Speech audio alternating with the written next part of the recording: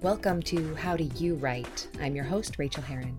On this podcast, I talk to authors about how they write, what their process is, and how their lives fit together. I'll keep each episode short so you can get back to writing. Well, hello, writers. Welcome to episode number 215 of How Do You Write? I'm Rachel Herron. So thrilled that you are here. Extra super duper thrilled because today we are talking to Jeff Elkins. And Jeff is an old friend. He comes to me from the Writer's Well when Jay Thorne and I were doing that show. And he's just been around and part of my writing community for a long time.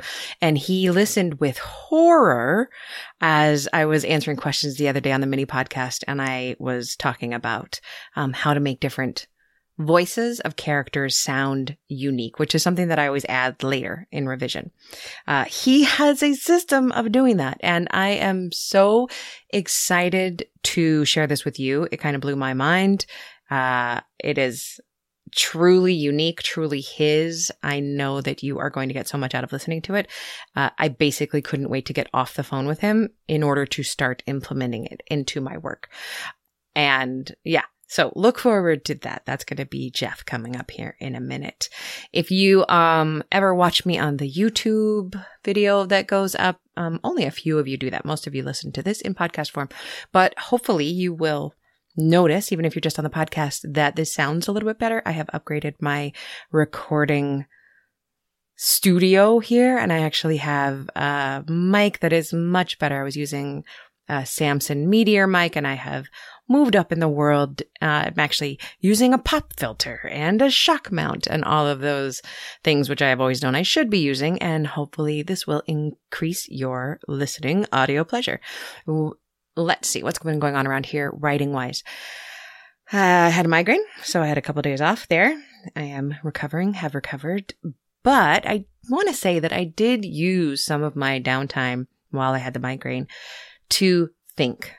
So when I'm on migraine, when I have a migraine, I'm on a bunch of drugs, and it does kind of free my mind to think about things and make connections that I possibly wouldn't have before. Migraines are unique in that they are not just in the brain, they're the whole body. The whole body is reacting to the migraine.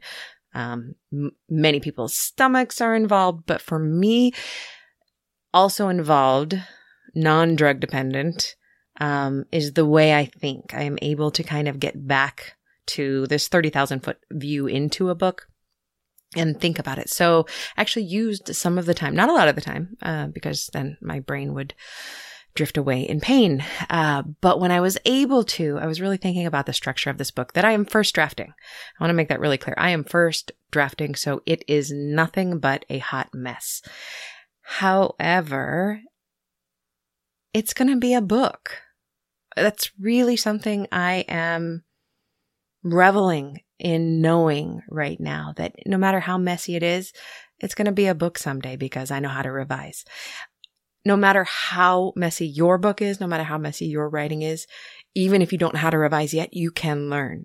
It is a learnable process, and it's just super exciting. And I'm still, now that I'm back at the page feeling better, I'm still just throwing crappy words out. And one of my students said just this morning in Rachel Says Write, she said there is a level of freedom that comes with that knowledge. That means you can just screw around on the page, have a good time, leave sentences incompletely, paragraphs hanging, jump from chapter to chapter, add characters, kill the characters off in the next scene because they weren't a good idea in the first place, knowing that you can remove them entirely or add them even further when you get to revision.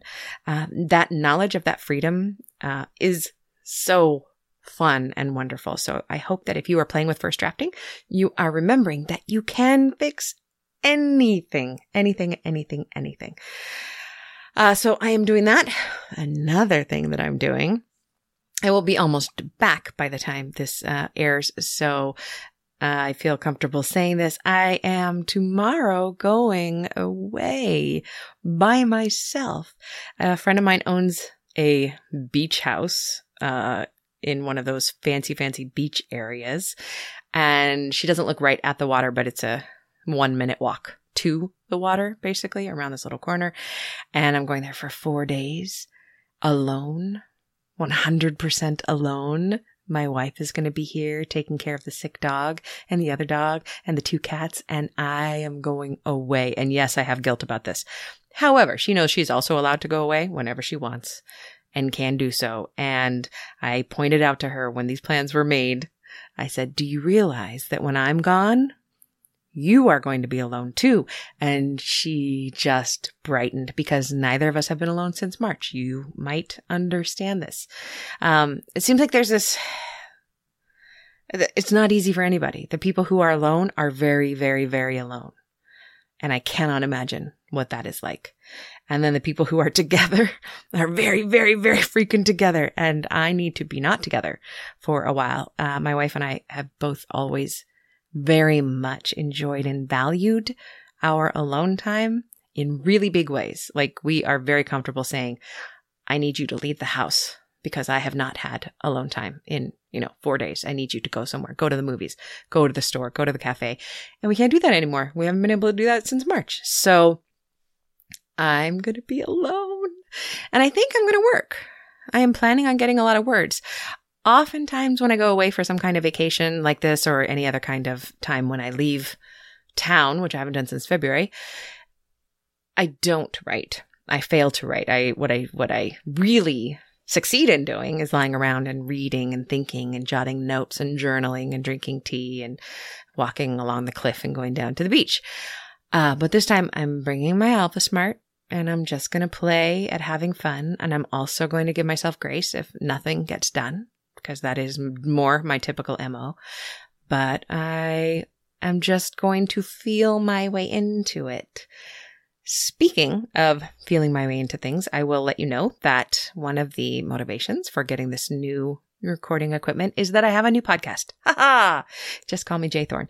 No, my new podcast is called You're Already Ready.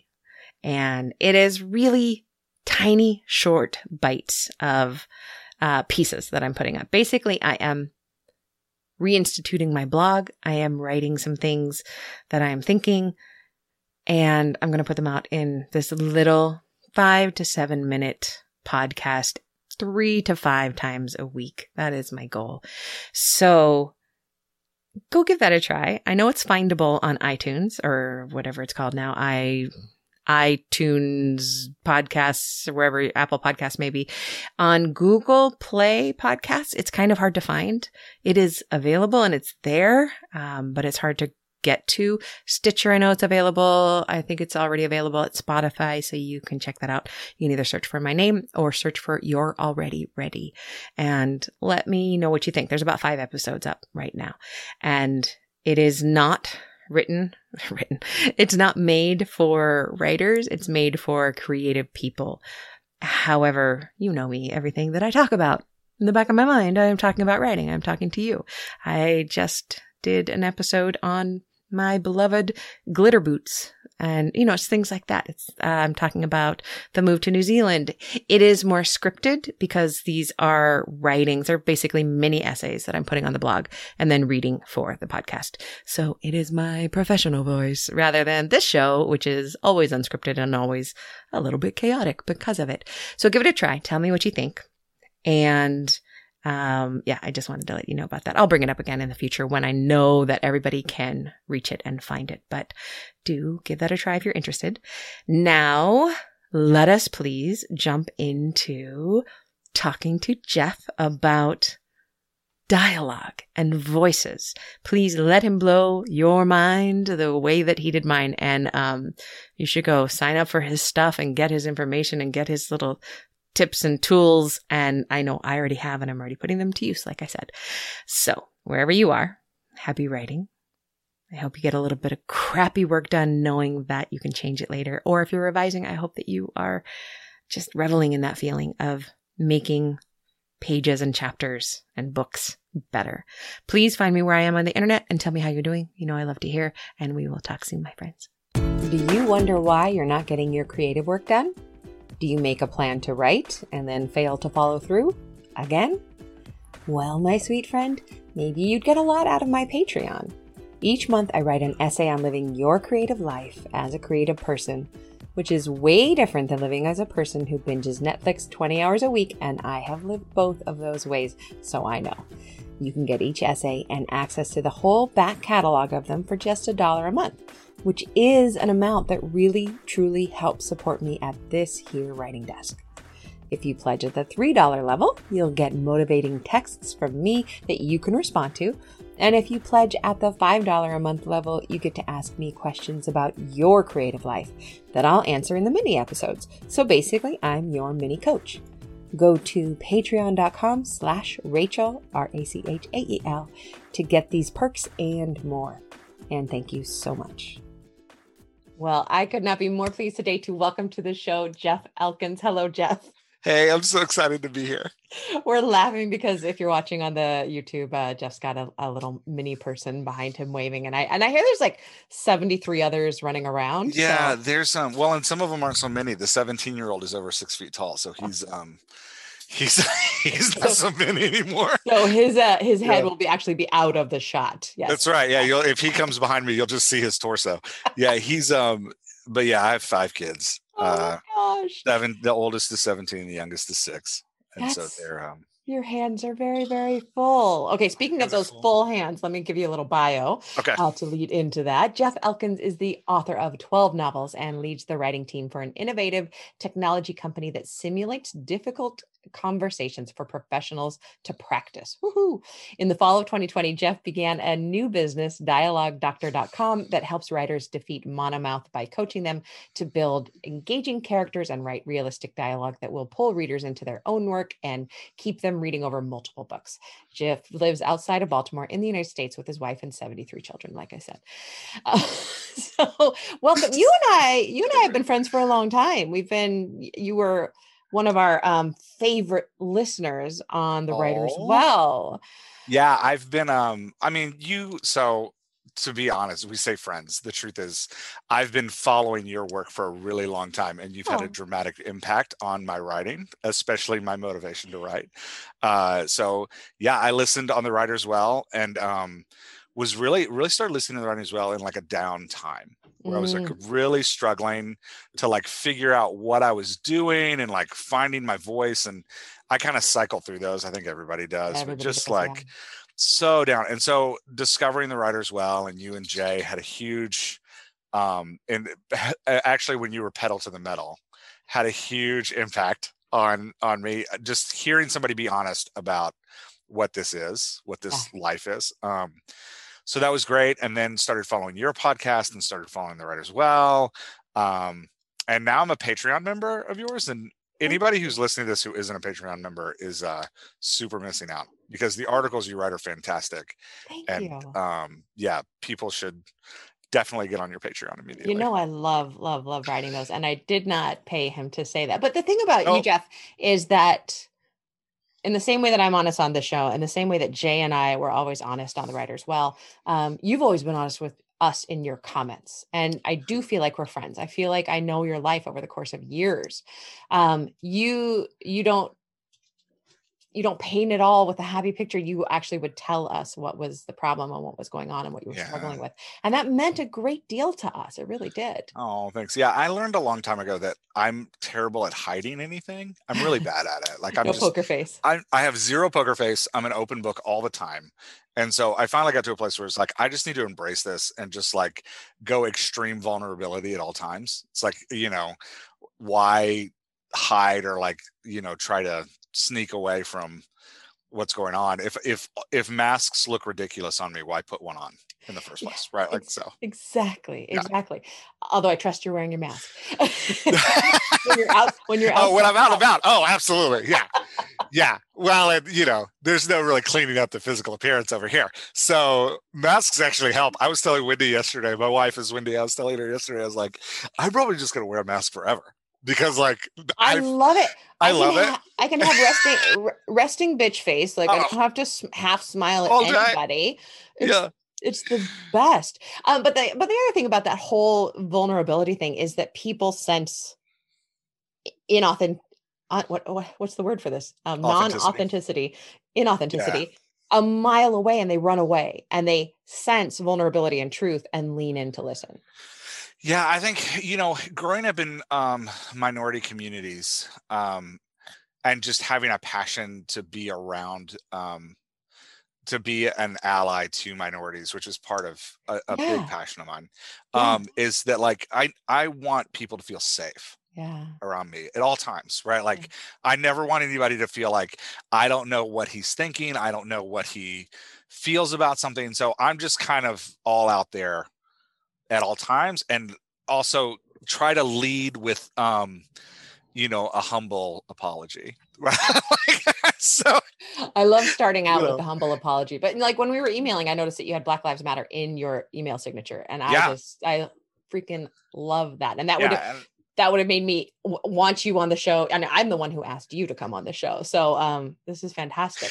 Let's talk about though your writing process, because you okay. work, I'm assuming with the innovative technology company, you're working full time, right? I do work full time. Yeah, I have Plus and it's a you've really written 12 complicated job. books. I've written 12 books in the last 6 years. Plus you have this new business. Where Plus on I have a new earth do you business. get the writing done? And Yeah, that's a how? great question. So how and where I get the writing done is right here. So I work off of a laptop, and my work day it starts at 7:30 and ends at about 4:30. That's Uh-huh. my like professional job. The job is all consuming. It's not Yeah. something that I can like half-ass. Yeah. I You have have a to team of show up 5 for it. writers that Mm, like I work with and train and lead, um and the simulations we build are non-linear, which means that we have to write conversations so that the person our simulation's talking to can say anything they want at any time, which is it sounds like the worst game of choose your own adventure ever. we talk about it as like when we're hiring people and they're asking like what is writing this like, it's like creating a three-dimensional crossword puzzle That sounds where awful. where you just like if you took crossword puzzles and like stacked them up Yeah. and then you had to be able to go like anyway, that's kind of what I do during the day. What's fantastic about that is that as writers we're professional mimics, so we sit with professionals in a whole ton of fields, from like working with the military to working with social workers to working with therapists who are like trying to learn cognitive behavioral therapy to like working with today I was working with suicide prevention Mm. crisis counselors, right? Like Hmm. we're always working with different people, and we come with empty hands and we sit down in front of them and we're like, our job is to duplicate the conversations you have in real life. So that's why we say we're professional mimics, because we're Yeah. sitting down and we're duplicating what other people do. So that's my day job. It's all consuming. It's big. It's a lot. And I don't really, with 5 kids, I get up early. I get up at 5, but I read in the mornings. I have a couple like meditative readings I do, and then I do my own meditation for like 5 minutes, 10 minutes if I'm lucky. And then the 6-year-old's up by 6. So there's no So like this is not your writing time in no, the there's early no morning. like 5 a.m. writing time, like 5 a.m. I've had periods where I'm like, I'm part of the Twitter 5 a.m. Writers Club, and I'll do it for like a week. And then at like 5:20, the 6-year-old heard me downstairs and he's like in my lap, and I'm like, I'm still writing, so like, it's just not, I finally got to a place where it's like, it's just not worth the emotional energy it takes to Yeah. make that happen. So I'm a night writer. Um, so how I write, I wait for everybody to go to bed, which is bedtime usually starts around here about 8:30. Like we have a cascading bedtime because I have cascading kids. So Oh, like, I would start it at like 4. yeah, I'm tempted. Time for There you, are days Junior. where I'm looking at Go. Wendy. I'm like, "Hey, is it bedtime yet? Like, can we start now?" Yeah, and we do start the process because like bedtime is a process. So especially for little kids, so we start the process at like 6, and there's like baths, and then reading books to them. Like we read to the younger kids every night. The older kids have like qualified reading time, like they have to read for 30 minutes before they go to sleep. So we have I like, love that. yeah, there's a routine. I mean, with a big family in a tiny house, there you have to have routines. So yeah, around 8:30, the house is quiet. The teenagers and Wendy and I are the only people left awake, and so that's when I get to write. So I usually write. I try to spend. My rule is 2 hours on the business. You can So the get so business, much done in 2 hours. oh, it's crazy. Yeah. Yeah. Like, and some nights I'm like, okay, tonight I'm not writing a new chapter. Tonight I'm just working on, my back matter. Or But it's tonight, focused time. yeah, but Okay. I'm doing that for 2 hours. Yeah. For me, I have to block out distractions. So I create a Spotify playlist every month that's like, this is my writing playlist. So I just Ooh. turn that on, and I try to get 2 hours in. Sometimes I can get like 2.5. And then I'm trying to shut it down by 11:30 so I can be in bed by midnight. Yeah, because So I you can need be some back up sleep again. Yeah. sometimes. Yeah. Yeah. So that's my process. And it's just about like, you know, it's about understanding that I'm sacrificing things that I might enjoy in order to have the life I want to have. Yeah. So like I don't watch a ton of, like, I don't sit down at night and watch TV. Um I don't sit down at night and like cuddle up in front of a book. I read before I go to sleep, mostly because I demand that my children do it, so I have to do it too. So It's the best way to go to sleep. yeah, but so for me, it's just about like building a routine and like working that routine every night, um, Yeah. and giving myself a lot of grace, right? Like I I remember I got really dark a couple years ago when I got on this obsession of like I have to write a book a month. Oh, that'll kill you. Yeah, and I tried really hard. Yeah. I was building a series and I was like, okay, I can't write a book a month, but maybe I can like stock up a series and then publish a book a month. And I got the first two published. I was like, I'm going to publish the first two while I write the third one. And I got to that one, and I was like, I've used all of my writing time publishing the first two books. I like marketing the first two books. Like I don't have any writing time left to finish the third one. And so I just kind of had to surrender. Like, this isn't the kind of writer. I don't have the bandwidth to be that kind of writer. I would love to I be that kind of writer, but I can't do it. I love it. I've mentioned this before, but what Joanna Penn says is like when she realized she couldn't be a book a month, it gave her the permission to like just say, okay, I'm not that. I'm never going to be that. Don't have to be that. Yeah. Like you, like clockwork. It just happened to me a couple weeks ago. I get that bug again. Like, could I do a book a month? Could I do a book even every 2 months? Yeah. And, get on that train. And then I realized I don't want to. But Yeah. I've also gotten to the place where I'm like, that writing fast experiment taught me that I need space between books. I need at least 2 months you have between books. you have to know your process. Yeah. And you've So learned I your process. I work on a book obsessively. Like I'll get a bug in my head, and a lot of times writing books for me, and I'm I'm starting to understand this because I took Becca Stein's Strengths The Clifton Finder. strengths. Yeah, the Yes. Clifton Strengths Yeah. thing that you had talked about on a show. I broke down, went and took it. But so as a strategic individualist restorative person, solving problems is a huge deal for me. Solving problems, but not only with that strategic piece, you do it intuitively and you don't even know how you do it. Yep. You arrive at the solution because your intuition is telling you. Your strategic is so high. Yeah. That's So awesome. if we get into that, like how I write a book, I create a problem for the book. I Mhm. put up a spreadsheet of beats that I have to fill. So like the beats are kind of like part of the puzzle I have to build, and then Mm. I puzzle it out from there.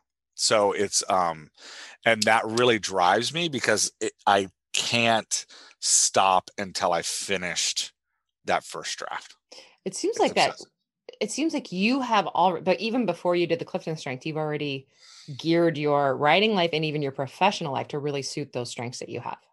Yeah, and I'm a huge proponent of self-understanding, Yeah. of like coming to know yourself, understand. So the Clifton Strengths was great for me because it's, kind of feeding that, it's giving me more language to talk about myself, and not necessarily like, so just to say, like, I think people get into these like personality tests and stuff and find them limiting, like, oh, I'm this, so I can't do these things. Right. So just as an encouragement, like, that's not what it's about. It's about giving yourself language to understand who you are so that you can then come around strategies that are going to work for you.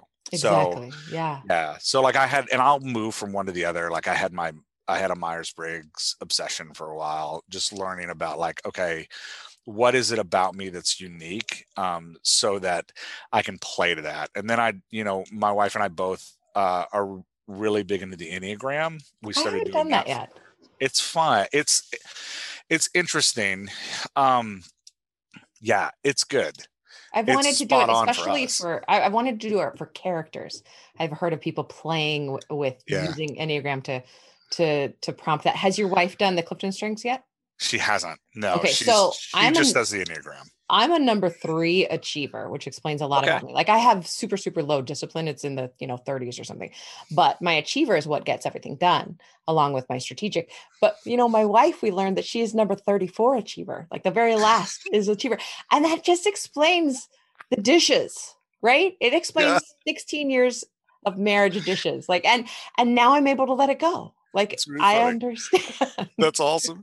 Yeah, Enneagram did that for me and Wendy. It was because and it was really about understanding our kids. Like we were looking for a way. Our kids became teenagers, and we were noticing, like, man, the 17-year-old's a lot like me, and the 15-year-old's a lot like Wendy, but in different ways. And then we've got this 13-year-old that's all his own self, and so we were like, we need some kind of language to help Yeah. help them process what's going on.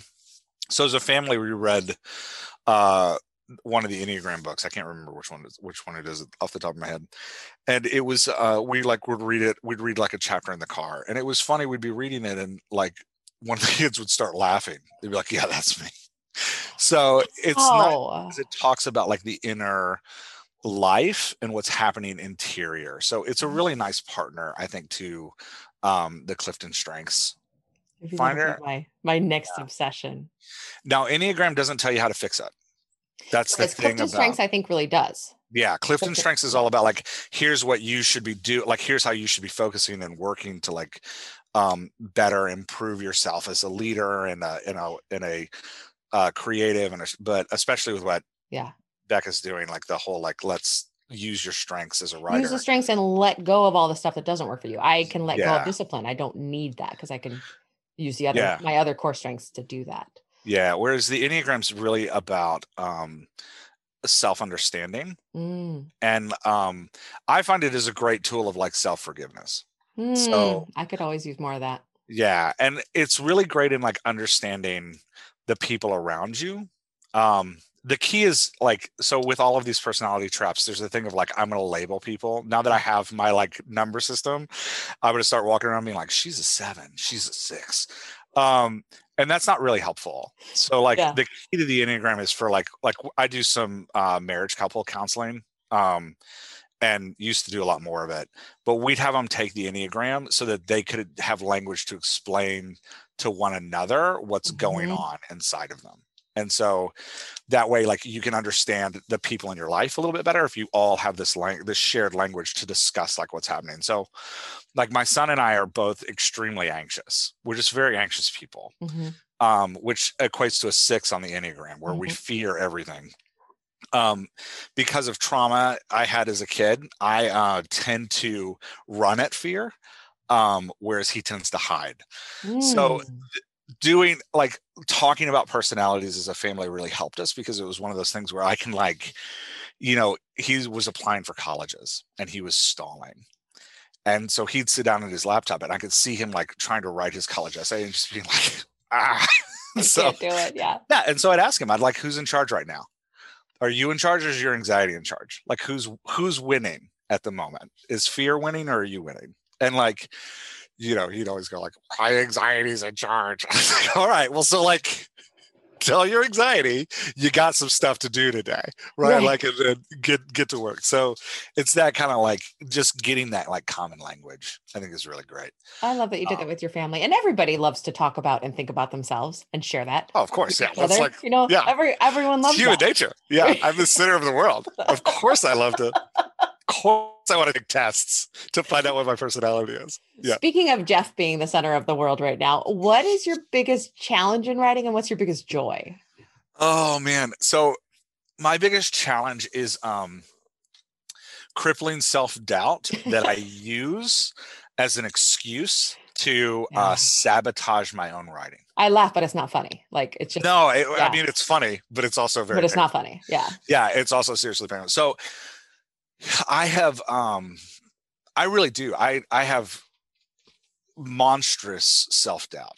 So that like, I kind of approach things with the idea of like, I'm going to fail. Hmm. And I have for a long time. And like, I've been in therapy. I understand why I do it. And understanding why it is not always helpful. And part of the reason it's a struggle is because I use it as a crutch. So like I wrote 10 books before I marketed anything at all. I never paid for an ad. I never like put them in a like a book share or like a newsletter share Wow. swamp or anything, because I'd write it and I'd be like, nobody's gonna like this. And I just like throw it out in the world and be like, well, it's done. Nobody's gonna like it. I don't have to even think about it anymore. I can move on to the next one. So and like I still do this. People are like, which book is your best book? Like, where can I start with your books? And I'll be like, the next one. Everything else, everything was crap. The next one's my best one. The next one's my best one.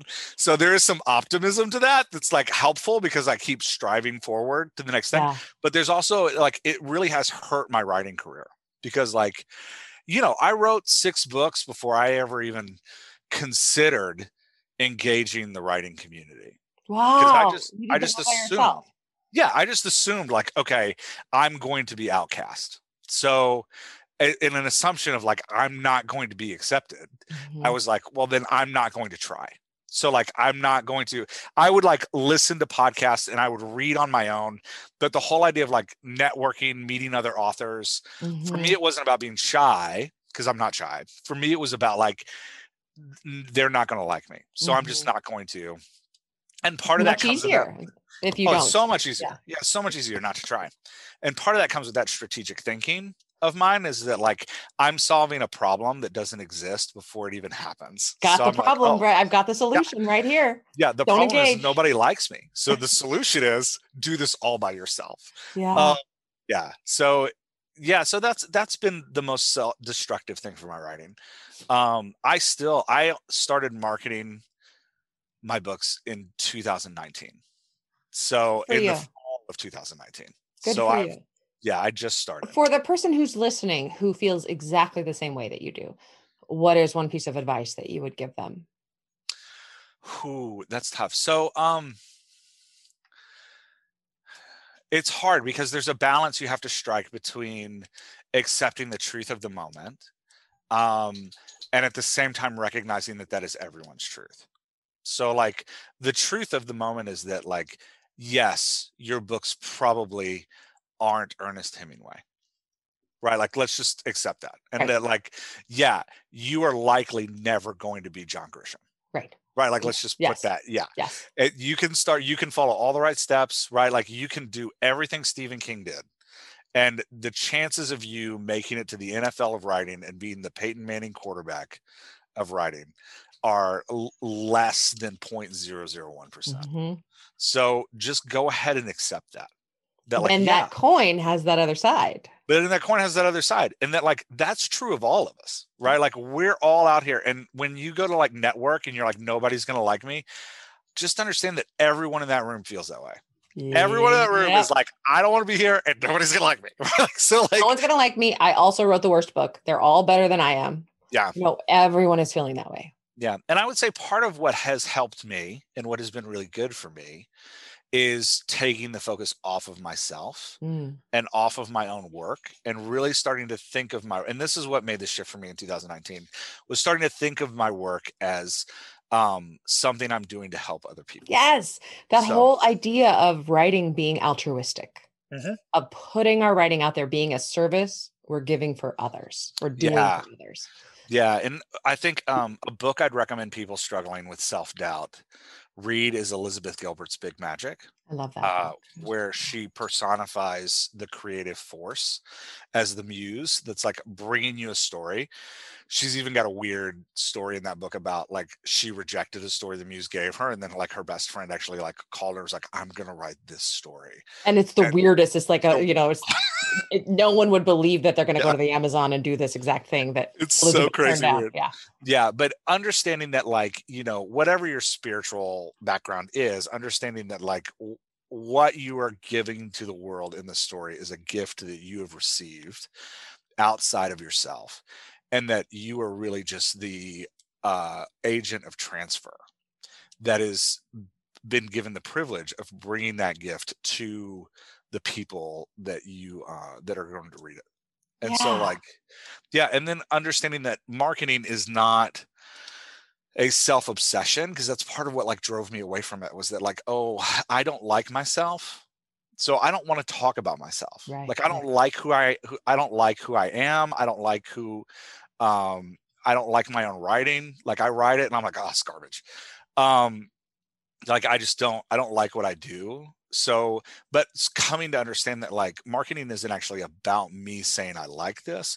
Marketing is about me taking this gift I was given, that I'm intended to give to others, and then doing everything I possibly can to get that into the hands of the person that needs it. Of the So like, right person, right? yeah, Not of every person. None of the thing that drives me crazy is when people market their books that this is right for everyone. Of course it's no, not. yeah, no way. Your No. ideal reader, you have to find them. Yeah, yeah. Yeah. I would say there's no book that's for everybody. Yeah. Like, I've read books that like, my wife, who I'm the closest person to, she reads it and she loves it. I read it, and I tell you, I like most books. I read it and I'm like, I don't like this at all. Right. You look at any Yeah. book on Amazon, your very favorite book in the whole world, and look at the 1 stars. Yeah. Yeah, I love that. What is your biggest joy when it comes to writing? I love seeing people connect with story. Yeah. That's my biggest joy. I love hearing that something I wrote gave someone an emotional escape from whatever they're dealing with. I love hearing that like something I wrote helped somebody process something, right? Like, I love hearing that I it's this, and this is a weird thing that I do not recommend without taking some pretty massive steps, but I write minority characters.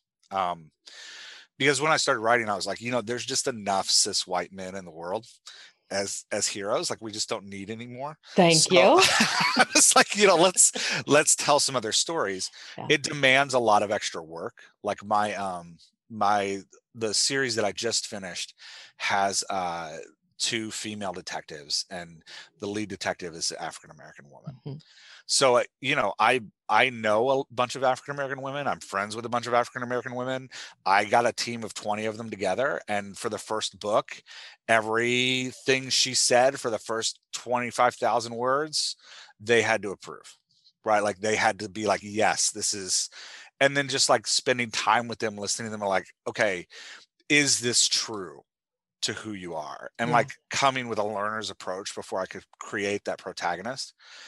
And then even when I got to like the second book, where like, okay, now I'm 100,000 words into this protagonist, getting them to read the second book, to be like, please, read this again, and trying to not reading it to like approve of what I've done, but asking them to read it coming as a learner, to be like, Mhm. am I getting this right? So like, in the book I'm working on right now, which is a little bit of a kind of personal memoir, fictionalized memoir of my struggle with kind of my evangelical upbringing. I have a homosexual couple in the book. And so, going to some of my friends that are part of the community and the LGBTQ community, and asking them like, hey, how does this feel? Am I doing this right? Like, how do I change this to make this more authentic and honoring of the community, so that these characters represent who they're supposed to represent in the world? So for me, being able to do that and having somebody who tends to feel underrepresented suddenly feel represented, that brings me a ton of joy. Like, that makes me really, really happy when I write. So I think it's about finding, and I know that's not for everybody. Like, that's a kind of personal calling, but I think finding that kind of thing that like turns your writing into this gift um, for a specific group of people Well, and is, what I love what you're saying about this too is that you're not doing it because it's the in thing, because it's, because people are talking about this right now. You're doing it for the right reason, with the right motivation, and listening to the marginalized communities that you're attempting to represent. yeah. And it really, this is just a funny story, but it really hit me when I was working on my first book, and my first fiction book, which is called Mankin and the Monsters. And I was really kind of just like playing with the plot in my head, and like trying to decide. I had never written anything 7 years ago, I guess it was. I had never written any fiction at all, and so I was just kind of like, how does this work, and kind of like thinking it through. And it was right when the Marvel movies were coming out real big, and I remember I'd taken my family makes it a point that we live amongst people who aren't like us. Like that's a really important part of the culture we're building as a family. So like my son was in a primarily African American elementary school, and so we were going to the movies, and he had like some of his friends with him who were all African American, and I watched them like obsess over this movie poster pre Black Panther, where like everybody on the Avengers poster is white, and they're like debating which Avengers character they're going to be. And I'm like, man, none of those really represent them at all. Like it's, you've got the billionaire Iron Man, and then you've got the like, kind of like military, white guy and Hawkeye. And then you've got the like, white woman assassin, and then you've got the white scientist, and then you've got the, Norse god. And it's like, all right, so it's great that they can find themselves in these characters still, but this is messed up. Like this is wrong. So that's when I was like, okay, if I'm going to do this thing, this needs to be part of what I do. I need to and we do need to point out too that, and I've said this on the show many times, but you have to be careful, and you have to go into it consciously and as a learner. And I trust to do this. Well, it's a lot. I don't trust me to do this. And that's good. The reason that's part of the reason it works. Keep that up. If you trust yourself to do this, stop. Really? No, I'm serious. That's a really great point. If you think you'll be great at it, you are not the person. Don't do it. Yeah, don't do it. That's amazing. Don't do it. You're going to screw it up. Don't do it. Yeah. Let's move forward into the craft tip, because this is where I'm really anxious. Yeah, sorry. I'll blabber all day. I'm guiding us. That's perfect. So you are the dialogue master, and you very kindly reached out to me after I did that makes me really uncomfortable. Okay, sorry. Well, I recently did the mini episode where somebody asked me, like, how do you differentiate the voices of characters? And my answer was, I don't in a first draft. I just don't bother. Which hurt my heart. I was like, oh no. So I would like you to try to convince me to do it a different way, because it works for me and I do differentiate them later. But how do you do this? Talk us through a little bit of your process here as the dialogue doctor. Yeah. So I started the dialogue doctor last fall. Really, Jay Thorne grabbed me and was like, hey, we were talking about my writing career, like where it's going. And it landed on like, this is a way I can help other people. Like, this is something I can do to give back to the author community that's like given me so much. So he was so excited about it. He told me on the side. Yeah. He's going to do this. So yeah, he really believed in it. And so what I'm doing, before we get into what it is. So what I'm doing is I'm taking what I've been doing for the last 6 years in the simulation world, where taking the skills I've learned as this professional mimic who writes simulations and has to create different voices from all different walks of life and worlds, and applying that to fiction. So I'm taking these tools we use to build these simulations and adapting them for fiction writers. So let's talk about the problem first, just to define it well. What I am affectionately calling your problem is monomouth, which means all of my characters sound the same. All of mine do, always. Yeah. First draft, yeah. Yeah, first draft. And so the goal is, how can I spend like 30 minutes to an hour max before I start writing a book to set myself up for a stronger first draft, so that my characters won't all sound the same? Yes, please. Tell me more. Yeah, so that when I edit, I'm not just editing. I'm not having to rewrite characters. I'm just tweaking. So the other byproduct of this that is really exciting is that if you can get different sounding voices, it will actually enable your plot. So if you can build characters that sound different and that complement and contrast each other strategically, you can set up the twists and turns in your plot just with their voice, right? Like we can design character voices that don't just make your first draft smoother. We can design character voices that establish the plot you want to create, the It character sounds transformation. impossible and like it's stressing me out. I'm sorry. Okay, so let's talk about how you do it. Step number one is totally understanding what character voice is, right? Because I find that a lot of people don't even get what that is. So I want you to picture a daisy, right? Like the white flower with petals around it and the like yellow center. And I call this the dialogue daisy because I feel like the illustration works well. So if we were to go underground and look at the roots of the daisy, we're gonna find character. We're gonna find character backstory. We're gonna find the character's place in culture. We're gonna find the character's place in power dynamics, and we're gonna find the character's like genetics and like, you know, genetic history. Yeah. Now I find that when I talk to writers about character voice, usually that's what they're thinking character voice is. They're like, the character voice is the character's backstory. They're like, look, I've developed character voice. I have an entire file of this character's back. I can tell you what this character was doing when they're 2 years old. That's not the character voice. That's the character backstory. Right. But those are like the roots that build your character voice. That makes sense. So having those things, like dwelling on those things, isn't bad, but it's actually not necessary. You don't even need to do that.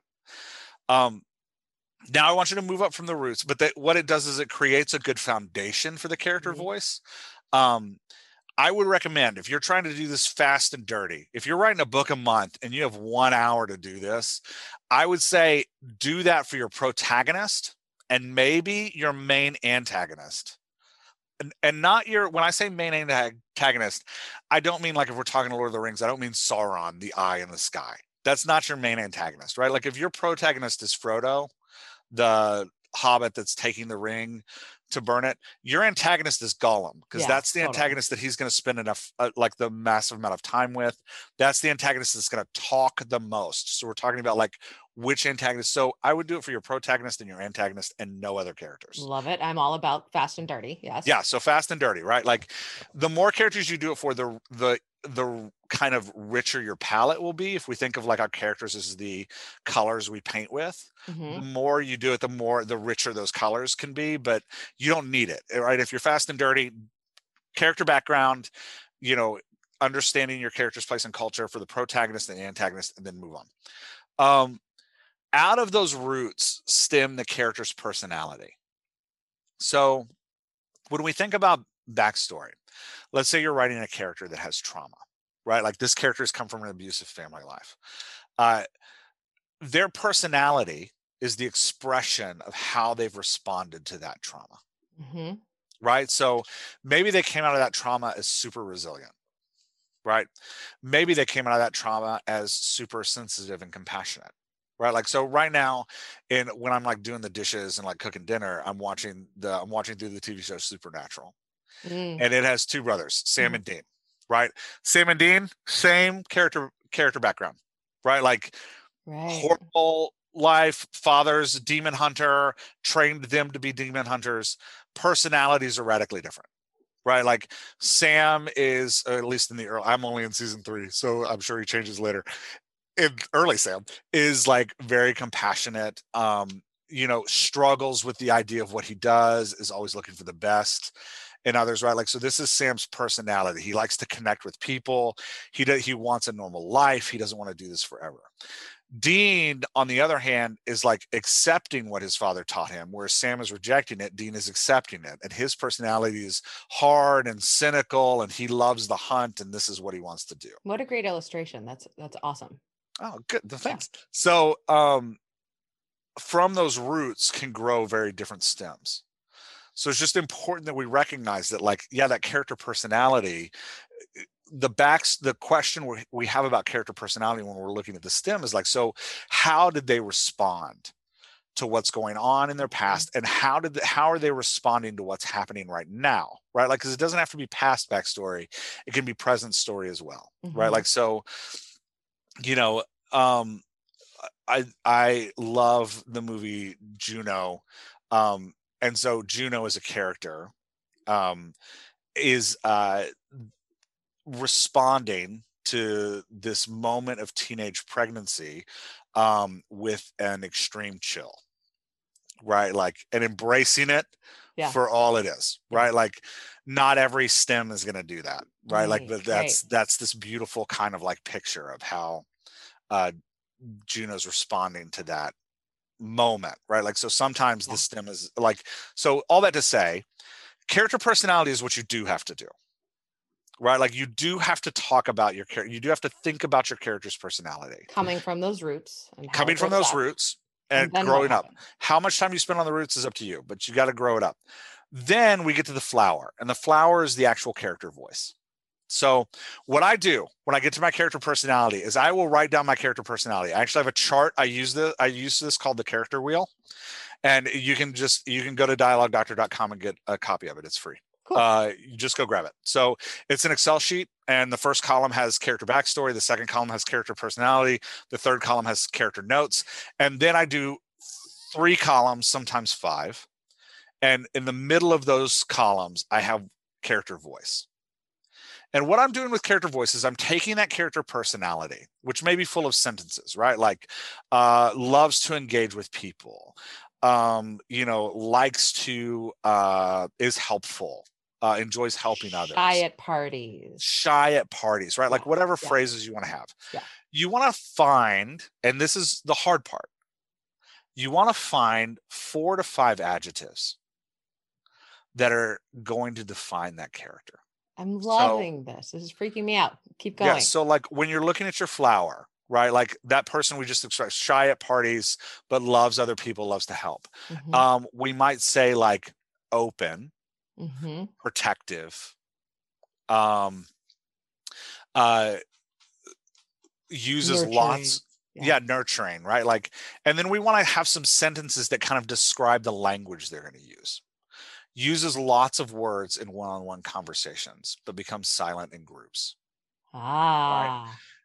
Asks a lot of questions, doesn't make declaratory statements. Really, really seems to listen more than speak. Yeah. And you don't want more than like 2 to 3 of those per character. Okay.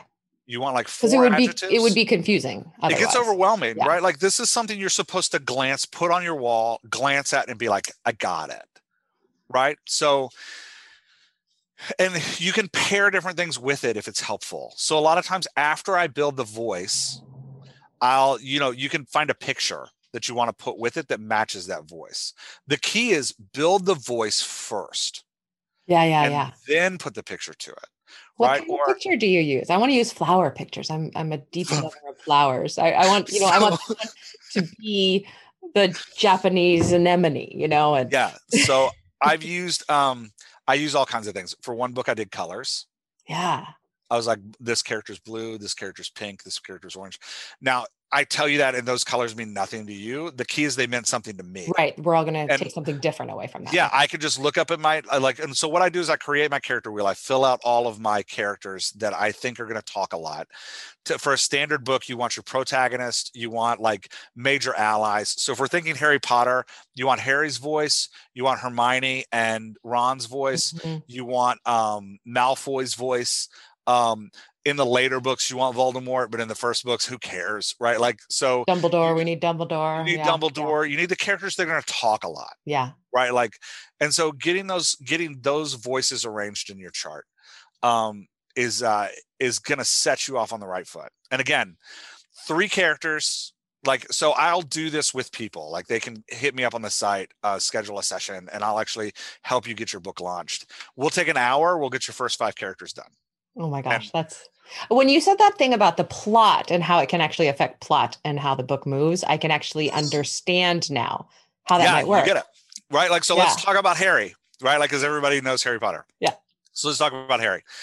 Harry's voice, sullen, right? Like, and we're talking first book, sullen, outcast, easily frustrated, has something to prove, mm-hmm. right? Lots of declaratory statements, never backs down in a fight. Harry Potter. Right? Like kid Harry Potter. So the question is like, we want Harry to mature. And the question Harry is faced with as a character is, who is he becoming? Is he becoming Dumbledore or is he becoming Voldemort? Yeah. right? Like, and we have these two voices that we put next to him. That we can right? look at those voices. Yeah. Yeah. So Voldemort is the future Harry if Harry goes bad, right? Like the sullen is exaggerated to bitter and angry. The feeling of an outcast is exaggerated to like this dark revolutionary who's like trying to take things over. The never backs down from a fight is exaggerated to starting all of the fights, right? Like, so we're just getting an exaggeration of Harry's voice in that way. In the other way, Dumbledore also, right? Like is an exaggeration of maturity of Harry's voice in the other direction, right? Like Dumbledore also never backs down from a fight, although he's wise about it. Also declarative statements because he's the boss. He's the boss, right? Like Harry's clearly future boss. The question is like, which direction is Harry boss in? So now we have to put people around Harry that are going to challenge him to become Dumbledore and not Voldemort. So what does Harry need? Harry needs a community builder. He needs somebody who loves family. He needs somebody who's like looking for somebody to attach to. So contrasting Harry's like isolationist, sullen nature with Ron, who there's not a sullen bone in his body, right? Like everything's fun. But so they contrast, but they also complement because you need your allies to like line up with each other. So Ron and Harry both feel like outcasts. They both feel like they have something to prove. They both have this aspect of their voice that they're like not backing down from a fight. Ron's the fourth brother in a large family, right? Like, so he's got Harry's like, I have to prove who my older brother knows who he is. My older twins know who they are. I have to prove who I am. And I'm trying to figure that out. Right. Like, so complimenting and contrasting to push Harry in a specific way. Then you build Hermione. Oh yeah, go on with Hermione. Yeah, so then you build Hermione, who has the discipline, the determination, and the grit that Harry needs to adopt in order to become Dumbledore. The like appreciation for hard work, studious nature, right? Like you can see that like all of this is missing from Harry's personality. And if you take Ron and Hermione and smash them together, you get what you want Harry to become.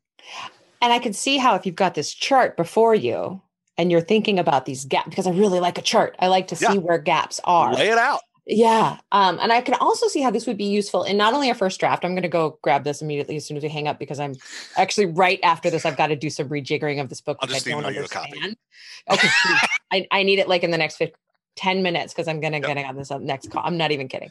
But I can see how this would be useful in the first draft, but also really useful in subsequent drafts too, as you get more and more you learn more about these characters. But I'm assuming also, and something I want to just mention really quickly as we're running out of time, is that voice of the main character will it change a little bit by the end of it? You're my favorite interviewer because you ask the best questions. So you're picturing the flower, right? You got the big yellow part in the middle. We've only been talking about the yellow part. Around the yellow part of the petals.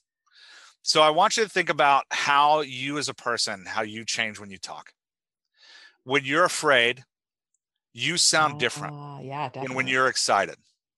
Yeah. When you're excited, you sound different than when you're confused. Now, you always sound like you, but your voice is modulating based on the circumstances you're in. So it's the tone of voice that we're talking about now.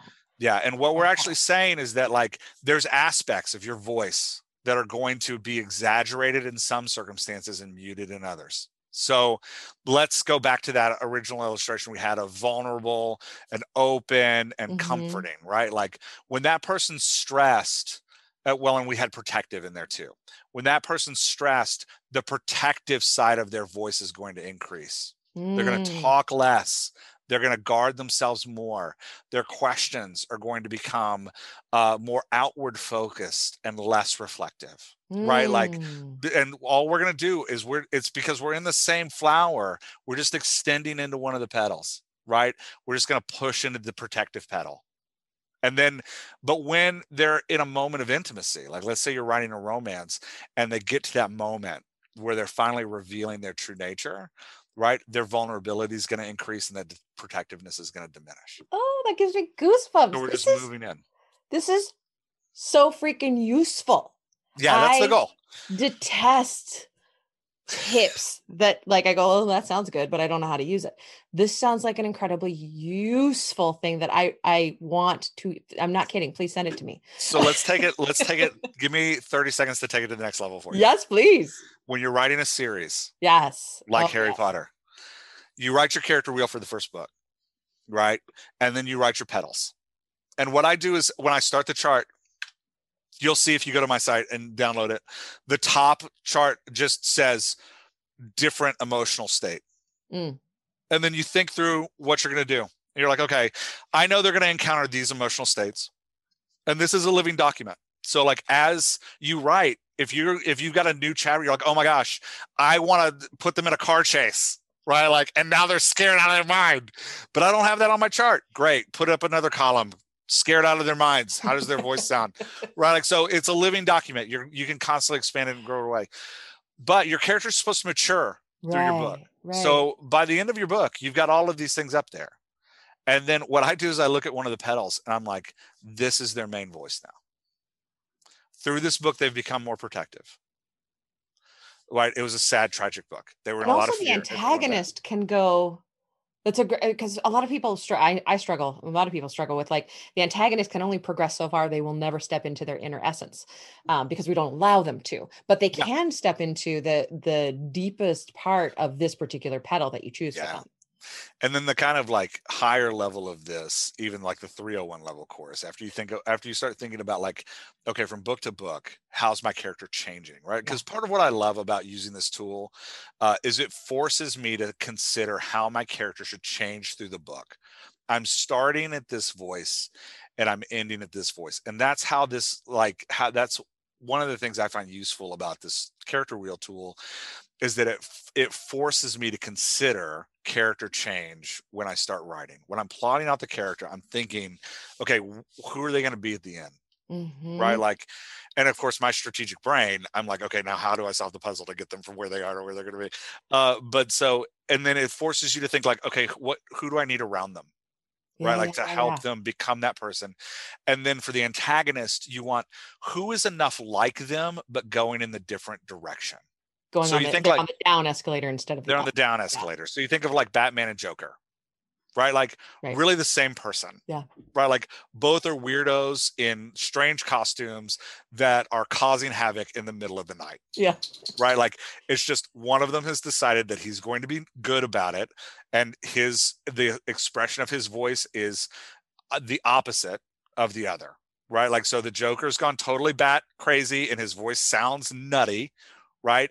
Whereas Batman's voice is super reserved and he never says anything. But what they share in common is that they're really the same personality type in person. The expression of it is just different. And right? We want them by the end of it. Well, we don't care about the Joker, but we want Batman or whoever our main protagonist is by the end. I'm just really moved by this whole analogy that you use. Yeah. Like, and the reason we love the Joker is because he's constantly telling Batman, we're the same. We're the same. Exactly. We're the same. The worst thing just he can like say. me. Yeah. And he's constantly pushing Batman to do the things that he does. Yeah. But right? where we want them to end is I always think about like with my best friends or with my most loved people. Yeah. That's the point at which I don't have to think about my voice at all. My voice, just my voice. Just your voice. And it's it's the deepest part of myself that I don't have to worry about. And we want to get our characters there. Yeah. And this is about just creating sheets to help you. Yes. Right? Like that's all it is. It's creating sheets to help you get it done so that you don't have to rewrite a whole first draft, right? Like it's taking an hour to like figure out, like to sit and plot, like, okay, I'm going to plan out my characters' voices to enable faster writing, to enable faster. Today. Nice. I love it. Jeff, we're not even going to get to the other questions. And I don't care because you've like literally solved so many problems. And when my students now say, how do you write voice? I'm like, oh, I got a podcast. Oh, this thing. Yeah, I do this thing. Go to dialoguedoctor.com right now. And so we can find you at Dialogue Doctor. Where else can we find you and your books? Oh, my books are wide. So some of them are wide. Some of them are just on Amazon. You can definitely find me on Amazon. I don't really have a good author website, so I'm not going to bump it. But you can find me on Dialogue Doctor. There's a podcast. I'm new to it, so I think I'm about to do my 20th episode. I feel What's like a it called? baby. Dialogue Doctor podcast. So perfect. Just go look up the Dialogue Doctor podcast. Are you writing a book on this? Yes, I'm writing a book on this. It'll come out in April. Oh, fabulous. Which is great. I'm excited about that. And in the book, so the thing that we haven't talked about is like manipulating the emotional flow of your characters in every scene and in the story as a whole. Now that you know how to like modulate voices, manipulating the emotional flow so that you can manipulate how your reader feels through the whole book. So Which that is like exactly what we want to do. Yeah, thinking about like, how do I want my reader to feel from the beginning to the end, and like manipulating that by modulating your character voices to just grab your reader by the heart and like make them feel what the protagonist is feeling. So okay, I need your book. That's what the book is about. ASAP. Yeah. Let's go. Your book as soon as possible. It's on its way. Do ping me when it is available, and I'll go ahead and put it in the in the show notes of the show of the week it comes out, because I want people to know about it. Well, hold on one second for me. Yeah.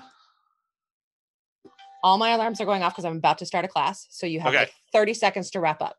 30 seconds to wrap up. So if you can't pay for a session with me, listen to the podcast, because I just do sessions on the podcast. Oh. So you can get what I do for free. Just go listen to the podcast. You're freaking awesome. All right. I'm going to send you that chart. Thanks for having me on. No, you are really, really awesome. And it has been wonderful to spend this time with you.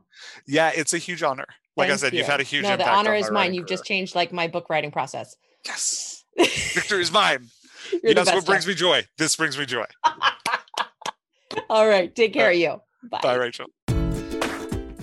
Thanks so much for joining me on this episode of How Do You Write? You can reach me on Twitter, Rachel Herron, or at my website, rachelherron.com. You can also support me on Patreon and get essays on living your creative life for as little as $1 an essay at patreon.com/Rachel, spelled Rachael. And do sign up for my free weekly newsletter of encouragement to writers at rachelherron.com/write. Now go to your desk and create your own process. Get to writing, my friends.